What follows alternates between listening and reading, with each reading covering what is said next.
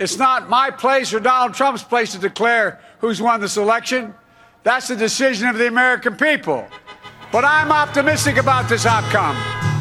Keep the faith, guys. We're going to win this. I think he's right, actually. I hope he's right. I think he's right. We'll see. Well, I don't know why I came here tonight.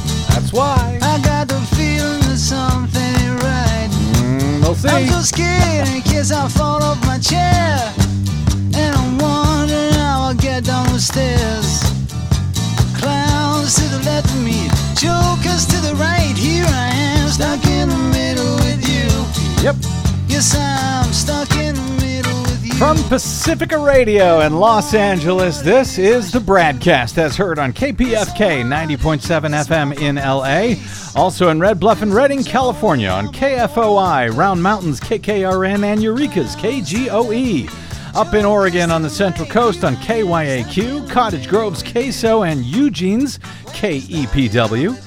In Lancaster, Pennsylvania on WLRI, Maui, Hawaii's KAKU, Columbus, Ohio's WGRN, Palinville, New York's WLPP, down in New Orleans on WHIV, Gallup, New Mexico's KNIZ, out in Concord, New Hampshire on WNHN, Fayetteville, Arkansas's KPSQ, in Seattle on KODX, Janesville, Wisconsin's WADR, and Minneapolis, St. Paul's AM 950 KTNF. We also stream coast to coast and around the globe every day on the internets, on the Progressive Voices channel, Netroots Radio, Radio for Humans, FYI Nation, NicoleSandler.com.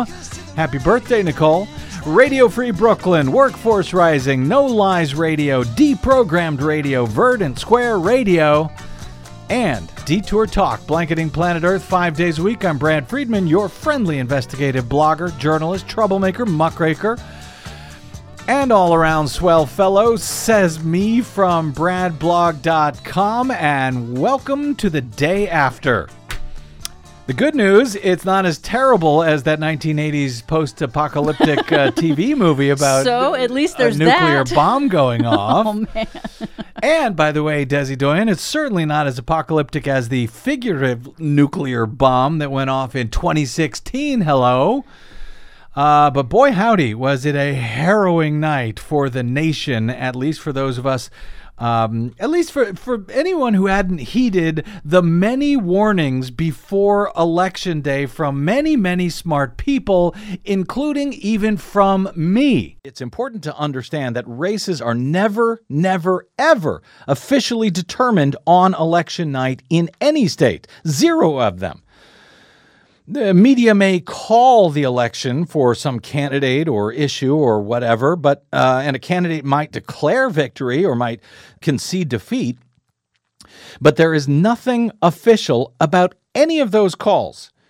Elections are not certified until days or weeks after Election Day, after all ballots, all valid ballots are counted. So any media outlet or candidate, let's say the President of the United States, who declares that they have won, is either making a best guess or they are trying to gaslight you. Well, which one do you think the Trump campaign is now planning to do?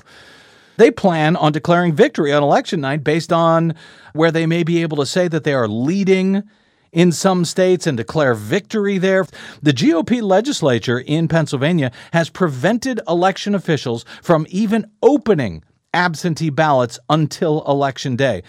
In other words, they can't even prepare them to be counted. They cannot do any of the authentication so that they are ready to go to be put through those scanners on Election Day.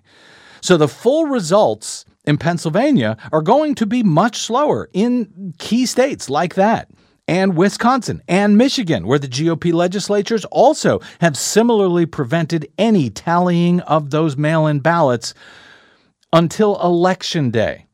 So, as Election Day voting is believed to be much heavier for Republicans after Trump has been telling them that mail-in voting is no good, Trump could have a lead in those states on Tuesday night if the reported results come only from Election Day voting.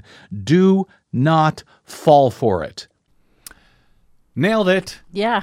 You did. Though I think that was Monday or last week. I think it's Monday. That was Monday. But in truth, it wasn't hard to nail it. I mean, Donald Trump had been telegraphing he was going to do exactly this. Yes, you've been warning about this for months now. The numbers have been lining up, so we saw exactly what a lot of us thought that we would see on election night. As you have likely heard by now, Donald Trump took to the podium at the White House in a room packed with maskless supporters, calling it a news conference to try and pretend it was not another unlawful violation of the Hatch Act, much less another COVID superspreader event, to falsely declare victory in the middle of the night, and that it was Democrats who were trying to steal the election from him, vowing to go straight to the Supreme Court, which he cannot do, even as he was losing in the Electoral College at that moment around 2:30 a.m. Eastern Time. Losing, according to unofficial media calls for various states around the country, which showed at the time that Trump was blatantly lying to the nation about the election from his bully pulpit in the White House. The numbers were showing that conservatively, Biden was ahead at that time in the Electoral College count by about 7 votes. I think it was 220 to 213 at that time, at least according to I think I was looking at the New York Times.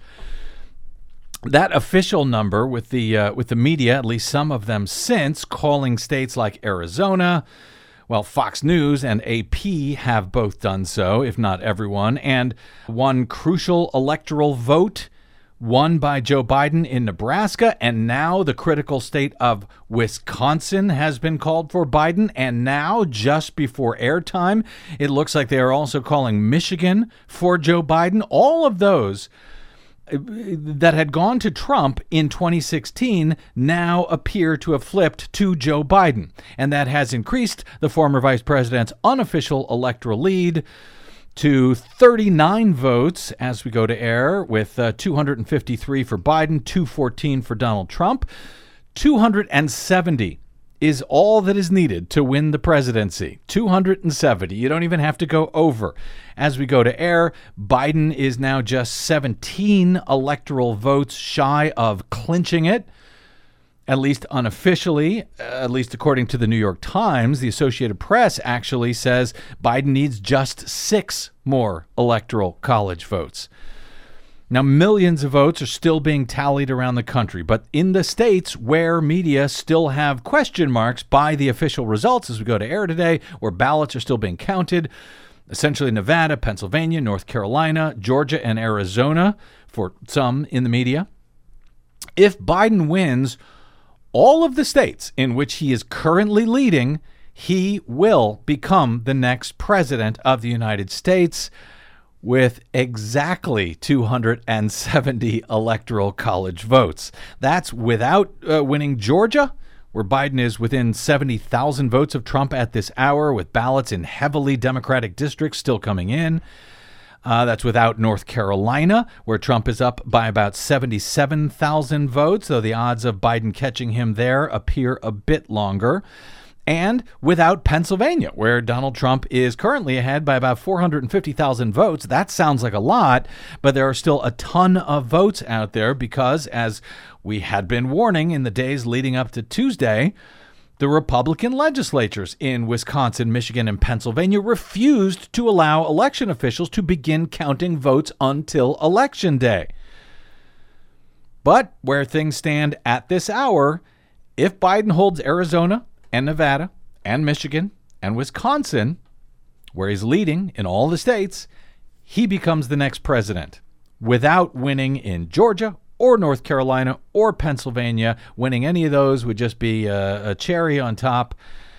And it was the exact same story with gerrymandered Republican state legislatures and Democratic governors in all 3 of those so-called blue wall states that Donald Trump won in 2016. Won in quotes, of course, but yes. Reportedly won in 2016. But it was the same story in all of them this year. The Republicans simply refused to allow early counting of ballots to tee up what we are seeing right now. Here's Michigan's Democratic Secretary of State Jocelyn Benson explaining the problem and the reason for the delay which Trump announced during his appalling 2:30 a.m. quote-unquote news conference that he is hoping now to exploit to prevent the counting of legally cast ballots in Michigan, Wisconsin, and Pennsylvania.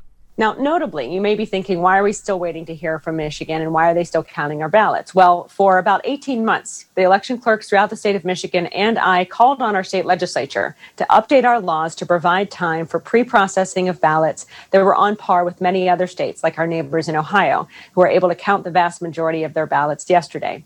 Now, our state legislature chose not to make that change to our laws, and here we are in Michigan where our counting process is continuing long after the polls have closed. But rest assured, we're focused on counting every single ballot. That's our focus. Every single valid ballot in Michigan will be counted.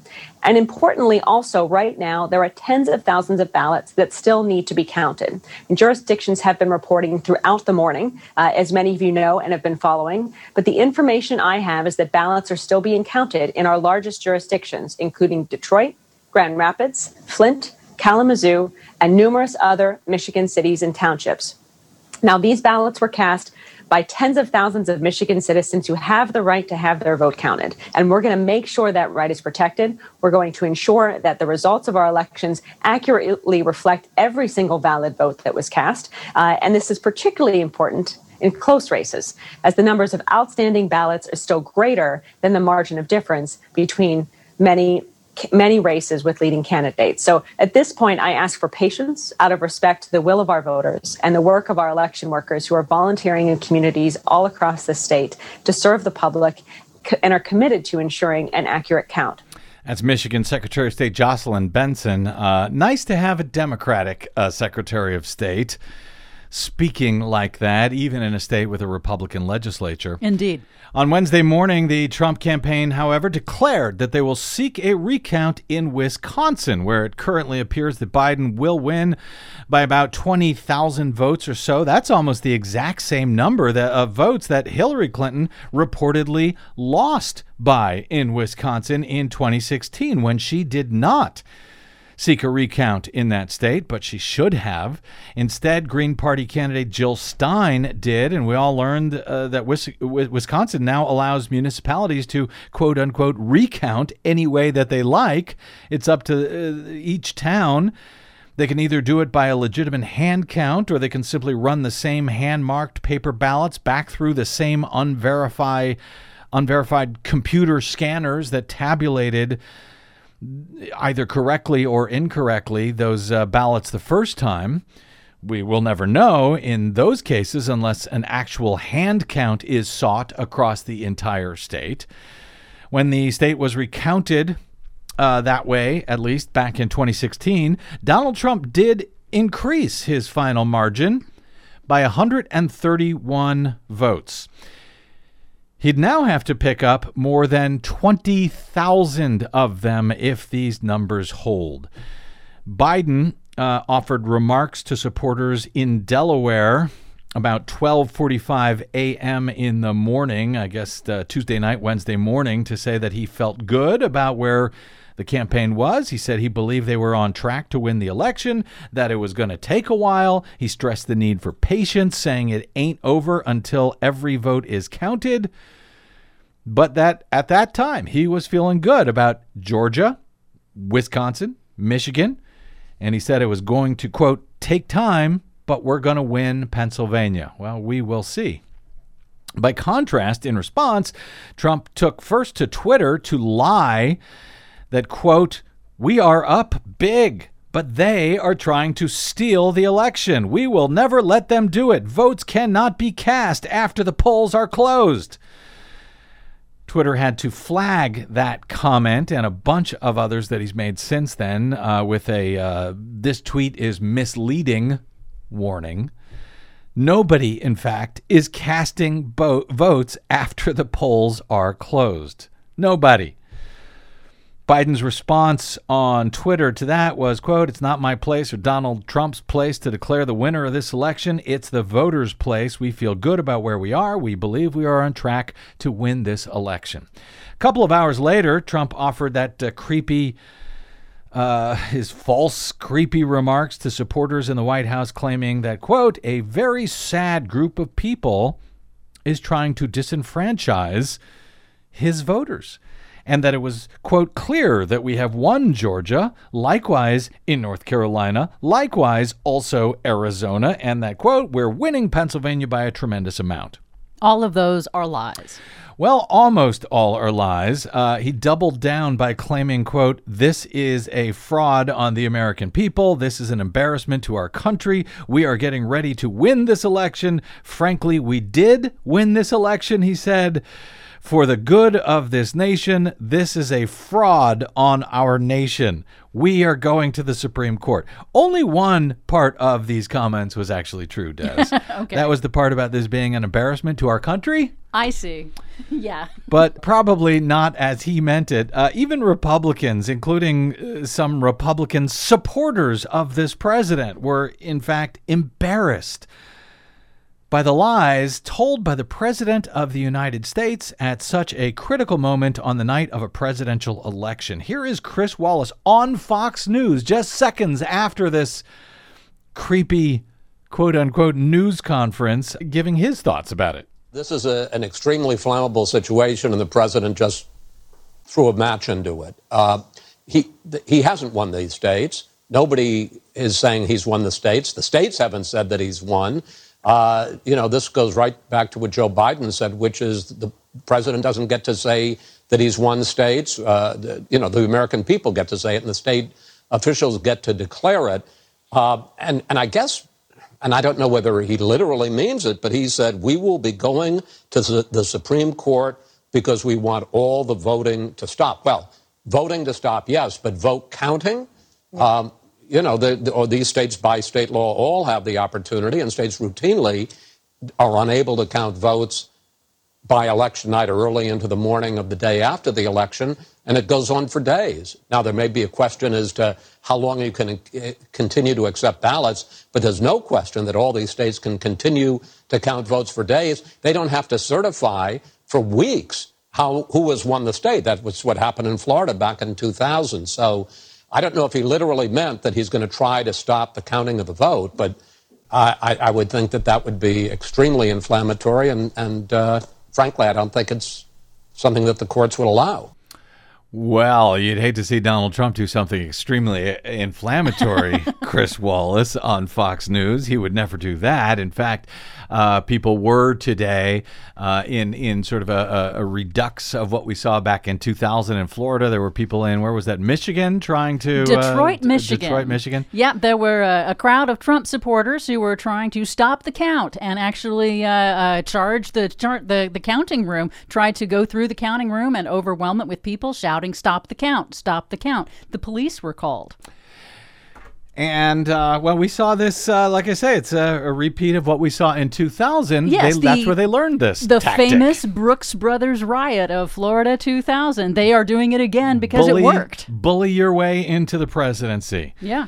Don't stand for it. Don't fall for it, people. As the University of Kentucky election law professor and frequent guest on the BradCast, Josh Douglas, pointed out this morning on Twitter, there is no legal cause of action available to Donald Trump right now, much less directly to the Supreme Court I think I won, so stop counting the ballots that are in and declare me the winner. There is no cause of action for that. Nonetheless, Trump's campaign an hour or so ago announced their intention to sue to temporarily somehow halt the counting in Pennsylvania and Michigan, somehow, based on something. It is not clear. AP reports that suits in both states, according to the campaign, are calling for a temporary halt in the counting until it is given, quote, meaningful access to locations where ballots are being processed and counted to review those which have already been opened and processed. I think they should have meaningful access to the entire process, but I'm not sure exactly what it is they think they're asking for now. Well, according to Marcy Wheeler, Empty Wheel, friend of the show, who used to be a poll watcher during elections, she says that the Michigan counting officials say they are already at capacity for already registered poll watchers. These people were on top of those folks, and so that's a question to be answered about whether or not they were actually denied or if they were trying to get access to something they weren't authorized for. She used to do it in Michigan because she's from Michigan. I think she's now moved to Ireland, recently. So she knows. There have been no reports to date of any kind of fraud or any type of ballot concerns out of really any of these states, out of Pennsylvania specifically, which is still the one that is uncalled of those three blue wall states. They had 3.1 million mail-in ballots. Those will take time to count, and an order from the state Supreme Court allows ballots postmarked by Election Day to arrive and be counted through Friday of this week, which Republicans were already challenging at the U.S. Supreme Court prior to Election Day. So we will see about that case and those ballots that come in. But as I say, at this rate, Joe Biden doesn't even necessarily need Pennsylvania.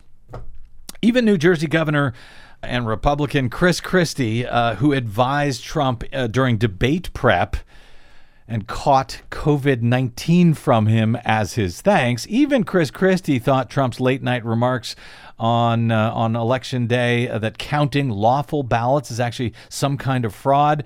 He thought that was a disaster for Trump that undermined Trump's own case. Listen, as a talk tonight now, not as a former governor, but as a former U.S. attorney. There's just no basis to make that argument tonight. There just isn't. All of these votes have to be counted that are in now. In Pennsylvania, the argument won't even start in Pennsylvania until tomorrow or Thursday or Friday, because the Pennsylvania Supreme Court extended for 3 days when you could accept ballots. Now, I understand there could be an argument on that based upon Pennsylvania law, but that argument's for later. Tonight, this was not the time to make this argument, and I disagree with what he did tonight. There comes a point where you have to let the process play itself out before you judge it to have been flawed. And I think by prematurely doing this, if there is a flaw in it later, he has undercut his own credibility in calling attention to that flaw. It's not the kind of decision you would expect someone to make tonight who holds the position he holds. So even Republicans who support him, like Chris Christie, are shutting Donald Trump down. The most telling response to all of this may have come from Ben Ginsburg. He's the Republicans' top election attorney for many years, the guy who successfully went all the way to the U.S. Supreme Court, speaking of Florida, to essentially shut down the counting of lawful ballots in the 2000 election down there, that disaster that ended up giving the election to George W. Bush over Al Gore. Even Ben Ginsburg thinks Trump was and is out of line with his late-night false claims about fraud in the counting of American ballots. Here's part of his very late-night conversation with Jake Tapper on CNN this morning. Is there a way for him to go to the Supreme Court and ask them to stop the counting of valid legal ballots from valid legal voters? No, there's really not, Jake. There's no natural path to that. There are procedures for, as the vice president said, continuing to count the votes. And you can certainly contest under each state's law the process of the way the election took place. And ultimately, you can try and get an appeal before the Supreme Court. There's no direct right of appeal for something like this to the Supreme Court.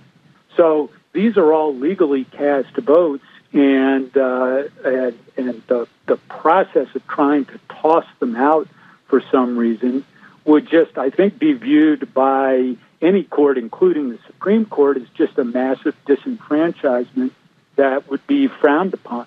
But, I mean, these are legally cast ballots, Jake, or at least will be determined to be legally cast ballots by the appropriate local, county, state officials.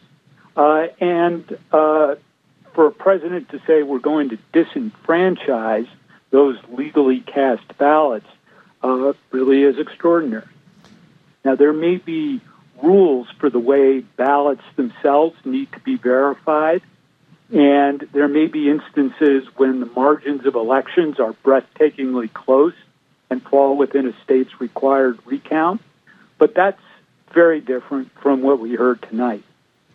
Ben, you've been a respected Republican lawyer, election lawyer for decades, but have you ever seen anything like this before from a president of the United States?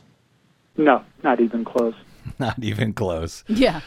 Now, as I always caution in the days after an election, we don't really yet know if there are problems yet with tabulation or other problems that people may have had getting their votes counted accurately or at all. It sometimes takes days for those concerns or anomalies in the counting to begin coming to light. I've been fielding some questions throughout the day and concerns from various folks. So far, I don't see anything wildly troubling so far. But it is odd that Joe Biden seems to have overall done so well, yet it looks at this hour that Democrats will have a very tough climb if they hope to take the majority in the U.S. Senate. Many of the candidates that were most hopeful about, Sarah Gideon over Susan Collins in Maine, Teresa Greenfield over Joni Ernst in Iowa, Jamie Harrison over Lindsey Graham in South Carolina, Steve Bullock over Steve Daines in Montana. They do not appear to have won on Tuesday, according to the still unofficial results. Democrats did flip two Senate seats in Colorado and in Arizona, where John Hickenlooper in Colorado won, Mark Kelly in Arizona won. There's still a few others that we will be watching. It may come down to a runoff election in January in Georgia, maybe two runoff elections. Also, the House Democrats at this hour, they appear to have lost about 5 seats so far, even as it appears that Biden will most likely win the presidency as of now. That is just some of the many oddities about Tuesday's election that I hope to begin to find some clarity in with the great John Nichols of The Nation. He's here shortly to help us begin that journey. Anyone who tells you right now that they actually know what happened this election is just sort of making stuff up at this hour. We prefer to wait until, votes are actually counted before we try to tell you why they were cast in the first place. But hey, good news, people. And I'm fairly certain of it. I think that the long national nightmare of Donald Trump's presidency may soon be over. So we'll see, though. I've been telling you to buckle up. Today I'm telling you to stay buckled. But hey, cheer up, friends. It could be much worse. You're listening to the BradCast. I'm Brad Friedman. Much more straight ahead.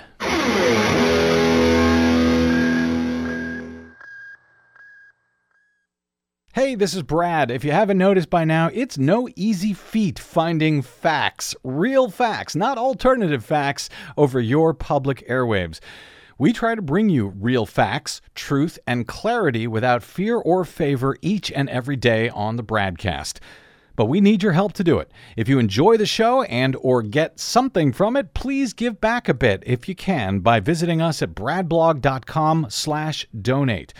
Your support helps Desi and me continue to bring you real, independent, progressive news 5 days a week over your public airwaves. We simply can't do it without your help, and that help is needed more now than ever. Please stop by bradblog.com/donate today to make a one-time donation or, even better, automated monthly support. It'll take you about 60 seconds, and you can rest easy knowing that we'll be here every day making sense of it all, or at least trying to. That's bradblog.com/donate, and thanks.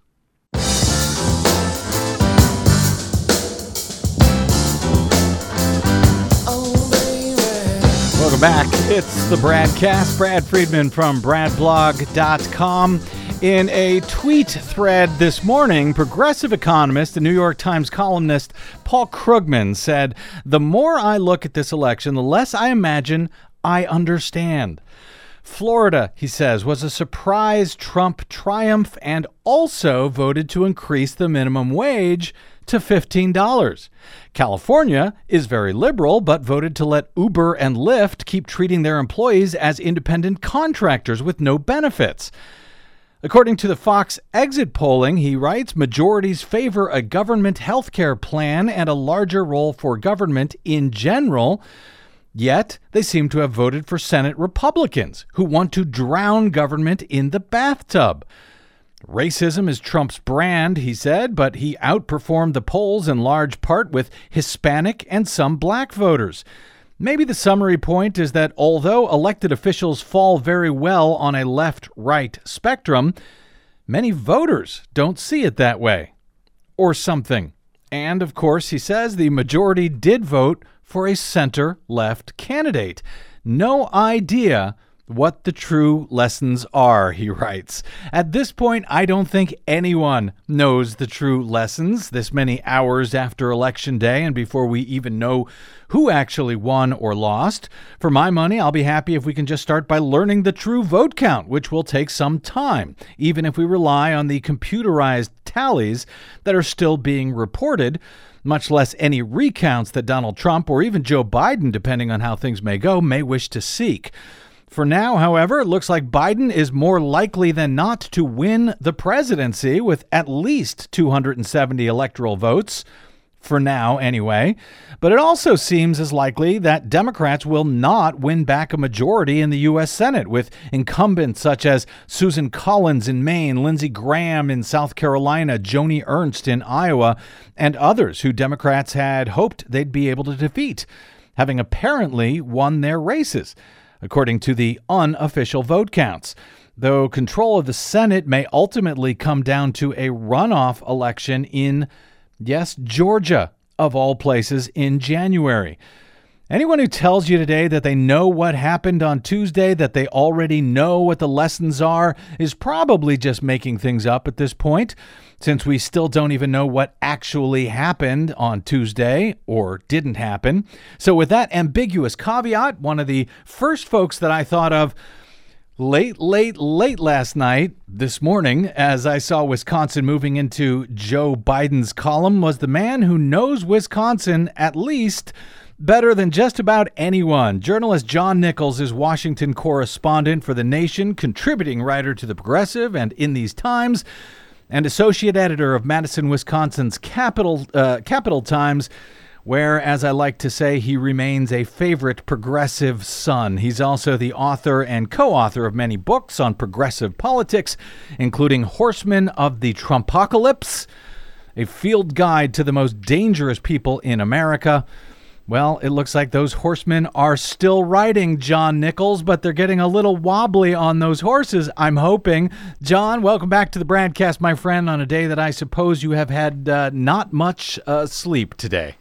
I fear that my amount of sleep is probably equivalent to Donald Trump's amount of good spirit this afternoon. Or I thought you were going to say his morals, his respect for law and order, democracy, etc. Well, John, I just think it's a bummer afternoon for the guy. Frankly. I'm hoping so. It should be. Listen, John, I know it's a tall order today, but last night when I was thinking about how to cover what happened and what is still happening today and looking for the various bright sides to whatever happened on Tuesday, you immediately popped into my head because I've always found you, John, to point out the positive side of even our nation's darkest moments. Maybe it's after a life in Wisconsin, you've had no choice. But I'm not looking to dismiss or diminish the downsides. But what, if anything, have you seen or learned over the past 12 to 24 hours that might offer some optimism for an anxious, patriotic progressive listening to us today? Well, let's start with, for those who are concerned about me, personally me, my life just got a whole lot better. Is that right? Because as you well know, I love Wisconsin, right? And I have always looked for ways to, produce a narrative about Wisconsin that's rooted in its progressive traditions. It got really hard 4 years ago. It was tough with Walker. It got really hard 4 years ago when Wisconsin voted for Donald Trump. And it now, as of about 4:30 this morning, got a whole lot easier. Because as narrow as the margin was, and it's only about 20,000 votes, 21,000 votes, so it's certainly not a landslide. But as narrow as the margin was, it's a clear win. And it came from across Wisconsin. It wasn't just Madison, very liberal town, or even Milwaukee, also a very liberal town. You had mid-sized cities where it came through, and even some rural areas, although Trump did better than I'd like to see him do in rural areas. And so that's a big deal, because you took back a traditionally progressive state, and you showed that, you can actually do this thing. And similarly, what I think is going to happen in Michigan, very encouraging. Looking like Pennsylvania, a lot to count yet, but looking in a positive way. Arizona flipped, Omaha flipped. Do you know what it all pulls together? It's an interesting thing. Yeah. Cities, urban areas. And in each of these states, you had initial results coming in, and they look pretty good for Trump, and sort of a storyline developing. Oh, Trump is, maybe even going to win, after Florida and stuff like that. And even to a point where Trump, late last night, went out and declared himself, effectively declared himself the victor, said people were trying to steal something from him. And yet, these cities, where a lot of people live and a lot of people vote, were casting their ballots. And it takes time to count the ballots. It takes time to do it right. And despite all of Donald Trump's, bombast, at the end of the day, that time caught up with him. And there's something delicious about the fact that big cities, Phoenix and Omaha and Minneapolis and Milwaukee and Detroit and Philadelphia and maybe even Atlanta have come through with the numbers that look, and we're early on here, I'm not going to make big predictions, that look like they may dislodge President Trump from the White House. And if you paid attention to the Republican National Convention and listened to his speech, and you listened to many of his speeches, what did Trump spend all his time doing, so much of his time doing? Attacking so-called Democrat-run cities. And so I like the fact that the people he attacked the most, the people that he threatened to send federal troops in and federal forces in to try and squash their protests and diminish or minimize their outcry, they pushed back against him. And this is a remarkable result, and I see something very positive in that. I even would dare say that there was something delicious, or at least appealing in the poetic justice of it. John, I'm not surprised about how the presidential election seems to be playing out in that regard, and winning the big cities and so forth. I am somewhat surprised that House and Senate candidates did not do as well as predicted, at least according to the unofficial results being reported today. So with that caveat, I have no faith in any of the reported results as is, in that our democracy is not supposed to run on faith, but on public oversight. But presuming the numbers that we now have actually represent the way that people voted this year, good news in the cities, but what do you attribute the disparity between the seemingly, overly optimistic pre-election polling and the so far ultimate results, not just in the presidential race, but in the Senate and the House races? I mean, you can reach out to the cities, and that might get you, I guess, the electoral votes, but we actually looks like we see the Democrats losing House races. They didn't win the many of the Senate seats that they had hoped to, presuming the numbers are right. Do Democrats need to reach more to their own base rather than reach out to Republicans to come over to their side, which seems what Joe Biden's tactic was this time around? Yeah, look, now we're getting to the reality part of this thing, because I could find some optimistic stuff, but now let's go to the blunt reality. Okay. Look, Democrats shouldn't be overly enthusiastic about a situation where they have taken the presidency, or it appears. Again, we still have a lot of votes to count, but the prospect that they've taken the presidency, without a Senate. Because I've argued throughout this year that if Joe Biden is elected president with Mitch McConnell still in charge of the Senate, Joe Biden begins his presidency as a lame duck. Mm-hmm. That's right. He's, at the very best, what he can do is negotiate with McConnell and to do any major initiative, including a stimulus. What that does is give McConnell veto power over the breadth and character of Biden's presidency. Mm-hmm. That's a terrible position to be in. Yep. And you have to ask yourself, well, how do you get in this situation? Well, again and again and again, the Democratic Party thinks that they've scored a huge coup when they recruit a neoliberal centrist for a U.S. Senate seat. Mm-hmm. This really excites them. Right. The problem is these aren't the people that necessarily win things, and they aren't the people that necessarily beat incumbents. And so after all of the talk of this year, after all the passion and energy, you end up with a situation where you've dislodged two incumbents. Now, you might get two more, potentially down in Georgia, and that could have us all speaking in a different language and thinking differently. But this didn't work, and I think one of the reasons it didn't work, this takes us back up to the presidential level, is that it's a simple example, and you referenced it in your intro. In Florida, one of the early disappointments for Democrats that night, Trump wins Florida and wins it by a relatively comfortable margin, and yet Floridians vote overwhelmingly for a $15 minimum wage. Mm-hmm. And so what you have to recognize is there are hundreds of thousands of people, a very substantial number of people, who voted for Donald Trump and for a $15 wage. Right.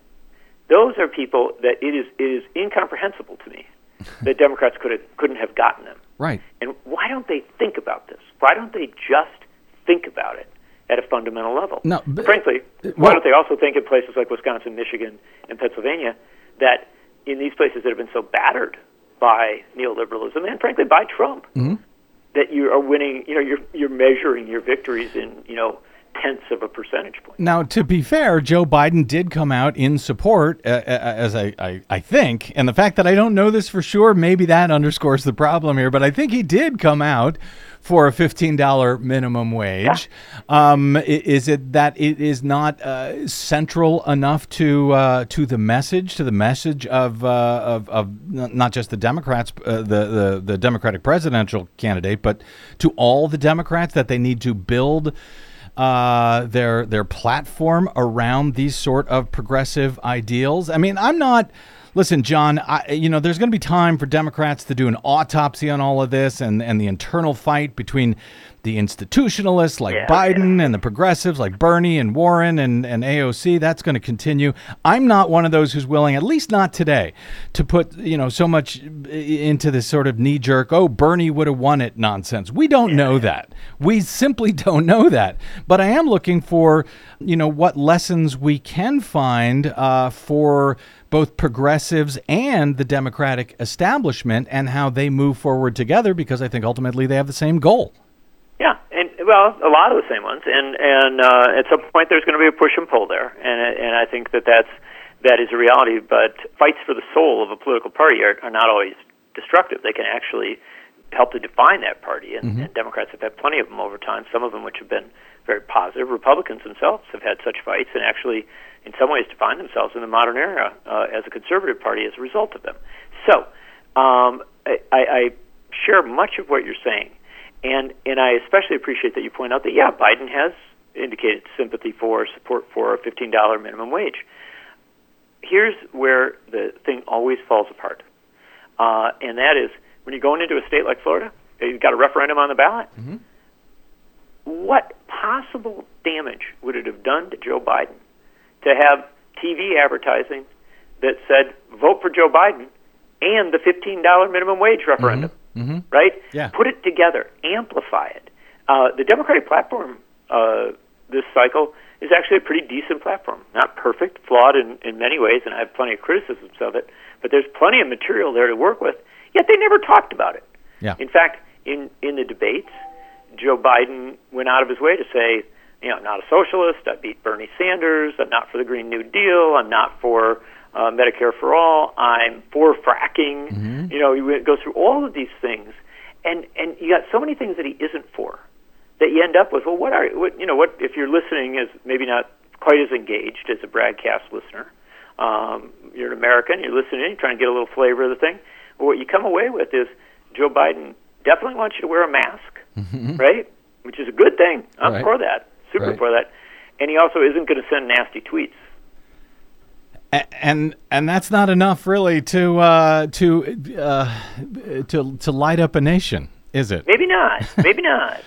It may, in this COVID moment, I'm not sure that it isn't. I mean, and in fact, we should note that Biden has already, in the popular vote, surpassed the margin that Hillary Clinton had over Trump 4 years ago. Yep. So, I mean, we should be cautious, and when we look at these numbers, about just getting what I often think of as sort of electoral college-itis, where we're so focused on the electoral college numbers and the battleground states that we miss the broad picture, right? The big picture, which is that we had an election. We have a sitting president of the United States. The majority of people in this country rebuked him. They said they didn't want him. And in fact, by a margin that will probably grow to 5, 6, 7 million votes. But so many did vote for him. And, as the author of Horsemen of the Trumpocalypse, the people that are out there that Trump and his buddies are catering to.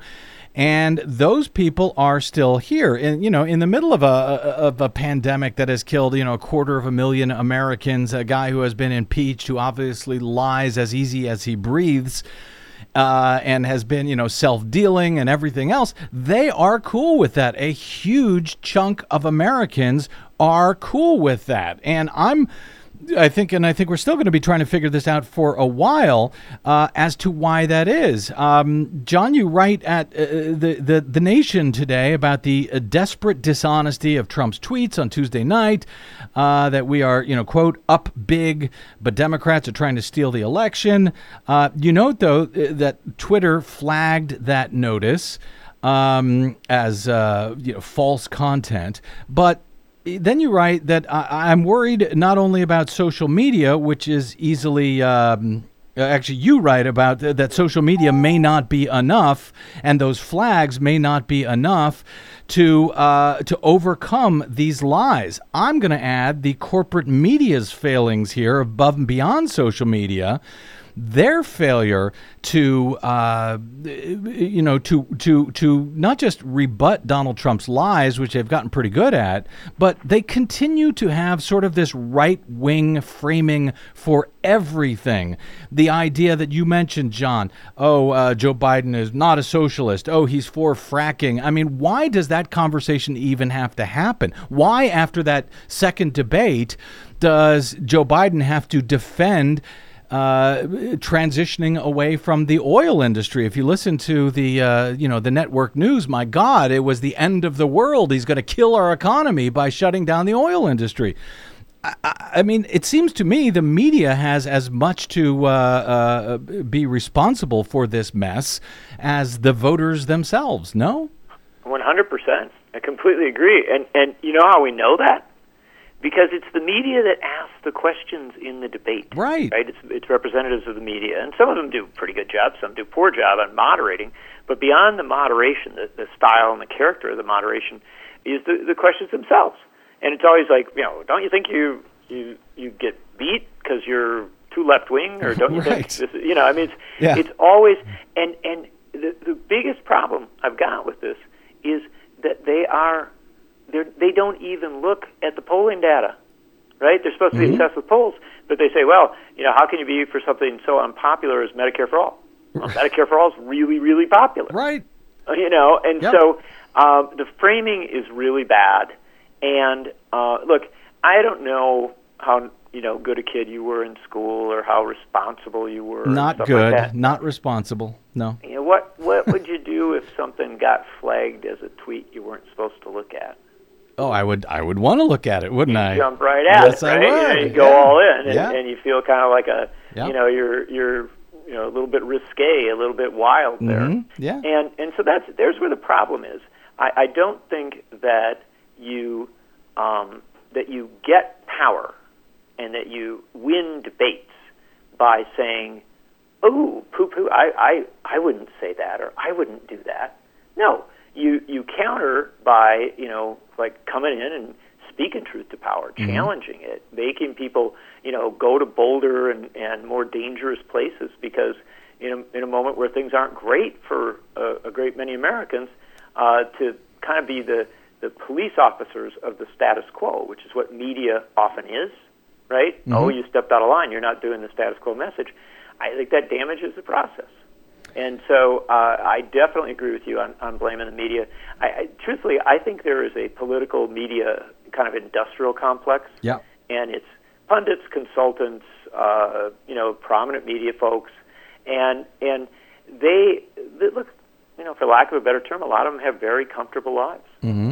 And their concern is about like a little unpleasantness, right? Donald Trump talks in ways you don't like, and he does things you don't like, and yeah, well, absolutely, that's more than worthy of being noted. But they don't necessarily focus in on the deep, deep horror of not just Donald Trump's policies, but the policies that came before him. Yep. And made a lot of people so desperate they voted for Donald Trump. Not all of them, but some. Well, I mean, and I think this failure from the media goes back, decades, John. You and I both have been covering this at least since the George W. Bush era, when the mainstream media sort of seems to be in lockstep with this, this right-wing thinking, this right-wing framing that pervades everywhere, that makes it easy enough for someone to come out and say, well, Kamala Harris is a socialist, and everybody goes, oh my God, socialism, that's going to destroy the nation. Never mind all of the socialism that is already in place, including with one of the most popular programs in America, which actually has the word social in its title, Social Security. So, I mean, I just think we're so far off the rails, and the mainstream corporate media has still not figured that out. But I know you got to go. Let me hit you with one more question that I think you are uniquely suited to speak to. It takes us back to your home state of Wisconsin, where, you guys have very much been through this sort of thing before, and arguably worse, where Democrats got very excited about the idea, for example, of recalling then Governor Scott Walker, but failing to do so, and then about defeating him in his reelection, but failing to do so. Here, at least, it looks like Trump will be ousted, but having gone through the worst of such disappointments before, John, as Wisconsin has too many times to count in recent years, are there any lessons from that for us today looking forward? Absolutely there are. One is that you don't stop trying, right? You don't let anything beat you down, and in fact, Scott Walker was ultimately beaten, and that's a big deal. But also, and this will be a subtle one here, but it's also learn the rules, right? Figure out, how you can use whatever power you have in the most effective ways, even if it's limited. When Democrats had power in Wisconsin before Scott Walker came, they governed from a very centrist, very cautious way. They did not do big things, and they left a lot of space. They left a lot of room for Walker to maneuver in. Actually, people forget that Scott Walker ran kind of portraying himself as a populist sort of reformer type, right? Picking on the elites in Madison, things like that. It was as much a lie as what Trump does. But that's the lesson. If at this point Joe Biden does get elected, and if he comes in, he and Nancy Pelosi and other people need to use everything they've got to take that bully pulpit, use executive orders, do all the things they can. Don't be apologetic about it. Don't go soft on this fight. And then one final thing, and this is just a delicious end for you that you will appreciate. And so I've saved it for the end, Brad. Yeah. When Scott Walker was recalled, he didn't like it. He was not a fan of it, and he was looking for ways to mess with it. So he and his legislative allies ultimately changed the rules on recalls in Wisconsin. They way lowered the threshold that gets you into a free recount, right? Down to 0.25% of the vote, right? Then they set an incredibly high cost. So if you're not within that tiny fraction there, you have to pay a ton of money to fund a recount, right? You can still ask for a recount, but it's incredibly expensive, right? Yep. Well, right now, Donald Trump is just outside, just a little outside the threshold area. And so he's saying he's going to request a recount in Wisconsin, and it isn't going to work. It's not going to upset the Wisconsin result, but it's going to cost him a fortune because of Scott Walker. Well, he'll just keep stealing the money from the taxpayers in order to cover the bills, I suspect. John Nichols, really appreciate you joining us today with about 5 minutes of sleep behind you, I suspect, and so many lessons still to be learned from whatever is going to happen from here on out. It's always great to talk to you, my friend. I hope we'll do it again soon. You can find his work, of course, at thenation.com, and you can find John on the Twitters at Nichols Uprising, where I suspect the uprising will continue. Thank you, John. Hope to talk to you again soon, my friend. Tremendous honor to be with you, my friend. Great conversation, as always. Thank you. Okay, quick break. And since John wasn't overly optimistic there, I think I have the most optimistic comment of the day. Coming up right after this break, I'm Brad Friedman.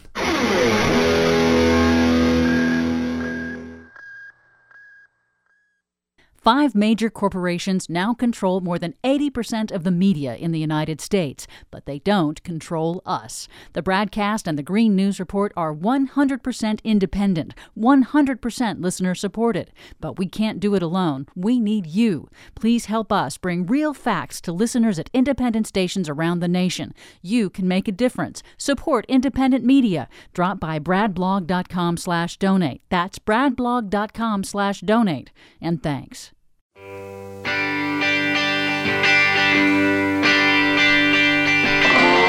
Welcome back to the BradCast. Brad Friedman from bradblog.com. The day after the election, when it looks like Joe Biden will be the winner, but we will see.